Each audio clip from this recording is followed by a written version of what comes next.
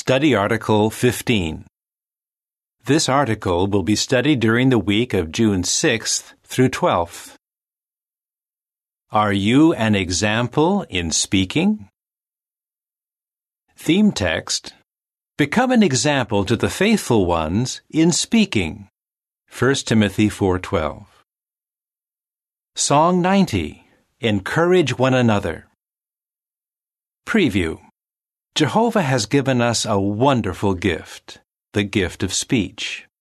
Sadly, most people do not use this gift as Jehovah intended. What can help us keep our speech clean and upbuilding in a world where standards are deteriorating? How can we please Jehovah with our speech when engaging in the ministry, attending congregation meetings, and sharing in conversation with others? This article will discuss the answers to those questions. Paragraph 1. Question: Where did our ability to speak come from? Our ability to speak is a gift from our loving God. As soon as the first human, Adam, was created, he could use words to communicate with his Heavenly Father. He could also expand his vocabulary by coining new words. Adam used that ability to carry out his assignment of naming all the animals. And how thrilled he must have been when he spoke for the first time to another human, his beautiful wife, Eve. Paragraph 2. Question: How has speech been misused in the past and at present? The gift of speech was soon misused. Satan the devil lied to Eve, and that lie led to human sin and imperfection. Adam misused his tongue when he blamed Eve, and even Jehovah, for his own mistakes. Cain lied to Jehovah after he killed his brother Abel. Later, a descendant of Cain named Lamech composed a poem that reflected the violence of the times in which he lived. What is the situation today? We observe political leaders who freely use profanity in public, and it is difficult to find a motion picture that does not contain some bad language. Students hear profanity at school, and adults are exposed to it in the workplace. Sadly, the use of foul language is only a reflection of the deterioration in moral standards and in speech that we see in the world around us. Paragraph 3. Question: What danger do we need to be aware of, and what will we consider in this article? If not careful, we might get so used to hearing bad language that we begin to use it ourselves. Of course, as Christians, we want to please Jehovah, and that involves more than avoiding obscene speech. We want to use the remarkable gift of speech in a positive way, to praise our God. In this article, we will consider how we can do so: 1. In the ministry, 2. At congregation meetings, and 3. In our daily conversations. But first, let us consider why our speech matters to Jehovah. Our speech matters to Jehovah. Paragraph 4. Question: According to Malachi 3:16, why does our speech matter to Jehovah? Malachi 3:16 reads, At that time those who fear Jehovah spoke with one another, each one with his companion, and Jehovah kept paying attention and listening. And a book of remembrance was written before him for those fearing Jehovah and for those meditating on his name. Can you think of a reason why Jehovah would record in his book of remembrance the names of those whose speech shows that they fear him and meditate on his name? Our speech reveals what is in our heart. Jesus said, Out of the abundance of the heart the mouth speaks. Matthew 12:34. What we choose to talk about reflects how much we love Jehovah. And Jehovah wants those who love him to enjoy life forever in the new world. Paragraph 5. Question A. How is our worship connected with what we say? Question B. As shown in the picture, what must we be aware of regarding our speech? The way we speak can determine whether Jehovah will accept our worship. Some of those who do not love God speak in an aggressive, harsh, and proud way. We certainly do not want to be like them. We are eager to please Jehovah with our speech. But could Jehovah be pleased with us if we used gracious and kind speech at our Christian meetings or in the ministry, but spoke in a harsh and unloving way to family members behind closed doors? The following is a description of the pictures being considered with paragraphs 4 and 5. A brother reacts harshly to an angry householder. A brother holds back from singing in the congregation, and a sister engages in harmful gossip. The picture caption reads, "What does your speech reveal about what is in your heart?" Paragraph 6. Question: What good resulted from Kimberly's fine speech? When we use the gift of speech well, we identify ourselves as worshipers of Jehovah. We help those around us to see clearly the difference between one serving God and one not serving Him. Malachi 3:18. Consider how this proved to be true for a sister named Kimberly. She was assigned to work with a classmate on a high school project. After working together, the classmate noticed that Kimberly was different from other students. She did not criticize people behind their back. She spoke in a positive way, and she did not use profanity. Kimberly's classmate was intrigued and eventually agreed to a Bible study.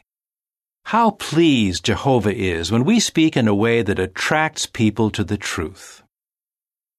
Paragraph 7. Question: What are you motivated to do with your God-given gift of speech? We all want to speak in a way that brings honor to Jehovah and draws us closer to our brothers. So let us now consider some practical ways in which we can continue to be an example in speaking. Become an example in the ministry. Paragraph 8. Question: What example did Jesus set for us in how He used His speech in the ministry? Speak with kindness and respect when provoked. During His ministry, Jesus was falsely accused of being a man who was a drunkard, a glutton, an agent of the devil, a Sabbath breaker, and even a blasphemer of God. Yet Jesus did not retaliate with angry words. Like Jesus, we should never retaliate, even if spoken to harshly. Of course, showing such restraint is not easy. What can help? Paragraph 9. Question: What can help us control our speech when we are in the preaching work? Try to look beyond the response of a householder who speaks negatively. A brother named Sam says, "I try to focus on the householder's need to hear the truth and his potential to change. Sometimes a householder is angry simply because we came at a bad time. When we are confronted by someone who is upset, we can do what a sister named Lucia does. We can say a brief prayer asking Jehovah to help us remain calm and hold back from saying anything unkind or disrespectful." The picture caption reads, "Speaking kindly to people in the ministry pleases Jehovah." Paragraph 10. Question: According to 1 Timothy 4:13, what goal should we have? Become a more effective teacher. Timothy was an experienced Christian minister, but even he needed to continue to make spiritual improvement. 1 Timothy 4:13 reads, "Until I come, continue applying yourself to public reading, to exhortation, to teaching." How can we become more effective teachers in the ministry? We must prepare well. Thankfully, we have a variety of tools that can help us become better teachers. You will find it useful to consult the brochure, "Apply Yourself to Reading and Teaching," and the Apply Yourself to the Field Ministry section of the Our Christian Life and Ministry Meeting Workbook. Are you taking advantage of these resources? When we prepare well, we feel less nervous and speak with more confidence. Paragraph 11. Question: how have some Christians become better teachers? We can also become better teachers by observing others in the congregation and learning from them. Sam, quoted previously, asks himself what it is that makes some Christians good teachers. He studies their methods and then tries to imitate them. A sister named Talia pays close attention to the way experienced speakers develop public talks. By doing so, she has learned how to speak about and reason on subjects that often come up in the ministry. Become an example at the meetings. Paragraph 12. Question: what challenges do some face? We can all contribute to the success of our congregation meetings by raising our voices in song and by giving well-prepared comments. Some find it a challenge to sing or to give a comment in public. Do you? If so, you will be interested to know what has helped others overcome their fears. Paragraph 13. Question: what might help you sing wholeheartedly at the meetings? Sing wholeheartedly.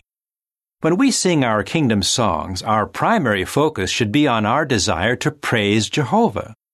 A sister named Sarah does not consider herself to be a very good singer. Yet she wants to praise Jehovah in song. To that end, she finds it helpful to prepare for the songs at home, just as she would prepare for other parts on the meeting. She rehearses the songs and tries to identify how the lyrics tie in with the subject being discussed. This helps me to focus more on the words and less on my singing ability, she says. The picture caption reads, "Singing wholeheartedly at meetings praises Jehovah." Paragraph 14. Question: if you are timid, what can help you comment at meetings? Comment regularly. Admittedly, this can be a real challenge for some. I have social anxiety even though others don't notice it because my voice is generally calm, explains Talia, quoted earlier. So commenting is very difficult for me. Yet Talia does not hold back from giving comments. As she prepares for the meeting, she keeps in mind that the first comment on a subject should be a brief and direct answer to the question. She says, "This means that it is okay if my answer is short, simple, and to the point, because that is the kind of answer the conductor is looking for anyway." Paragraph 15. Question: what should we remember about our comments? Even Christians who are not particularly shy or timid may at times hold back from commenting. Why? A sister named Juliet explains, "Sometimes I hesitate to comment because I fear that my comment is too simple and not good enough." Remember, though, that Jehovah wants us to give the best comments we can give. He greatly appreciates our determination to praise Him at congregation meetings and not to allow our fears to hold us back. Become an example in daily conversations. Paragraph 16. Question: what kind of speech must we avoid? Avoid all forms of abusive speech. As mentioned earlier, profanity has no place on a Christian's lips. But there are subtle forms of abusive speech that we also need to be on guard against. For example, we need to be careful not to make unfavorable comparisons when talking about people of other cultures, tribes, or nationalities. Further, we never want to hurt others with cutting remarks. One brother admits, "At times, I have made cutting, sarcastic remarks that I thought were funny and innocent, but in reality were made at the expense of someone's feelings." Over the years, my wife has helped me immensely by pointing out in private when my speech was tasteless and hurtful to her and others. Paragraph 17. Question: in harmony with Ephesians 4:29, how can we build others up? Speak in a way that builds others up. Be quick to commend rather than to criticize or complain. Ephesians 4:29 reads, "Let a rotten word not come out of your mouth, but only what is good for building up as the need may be, to impart what is beneficial to the hearers." The Israelites had much to be thankful for, yet they routinely complained. A complaining spirit can be contagious. You will recall that a negative report from 10 spies caused all the Israelites to murmur against Moses. Numbers 13:31 through chapter 14, verse 4. On the other hand, commendation can be a powerful force for good. We can be sure that the commendation Jephthah's daughter received from her female companions greatly encouraged her to stick to her assignment. Sarah, quoted previously, says, "When we offer commendation, we make others feel that they are loved by Jehovah and that they have a place in His organization. So look for opportunities to offer sincere commendation." Paragraph 18. Question: based on Psalm 15, 1 and 2, why must we speak truthfully, and what does this include? Speak truthfully. We cannot please Jehovah if we are untruthful. He hates all forms of lying. Although many people today consider lying to be a normal part of speech, we stick to Jehovah's view on the matter. Psalm 15, 1 and 2 reads, "O Jehovah, who may be a guest in your tent? Who may reside in your holy mountain? The one who is walking faultlessly, practicing what is right, and speaking the truth in his heart." Of course, we avoid telling outright lies, but we also avoid deliberately giving the wrong impression to others. Paragraph 19. Question: what further caution should we keep in mind? Avoid spreading harmful gossip. Juliet, quoted above, explains how negative gossip affects her. She says, "Listening to negative gossip is discouraging, and it causes me to lose trust in the person who is gossiping. After all, how do I know that he or she will not gossip about me to someone else?" If you see that a conversation is turning into harmful gossip, steer the discussion towards something positive. The picture caption reads, "Changing a negative conversation into positive speech gains us Jehovah's favor."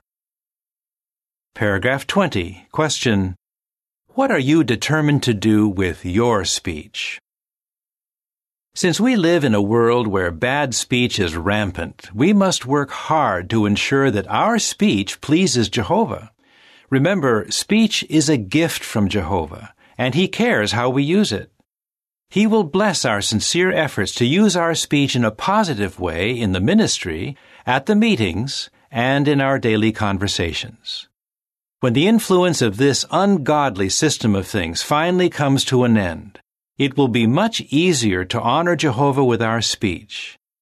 In the meantime, be determined to please Jehovah with the words of your mouth. Psalm 19:14. How can we become examples in speaking? In the ministry, at the meetings, in our daily conversations. Song 121. We need self-control. End of article.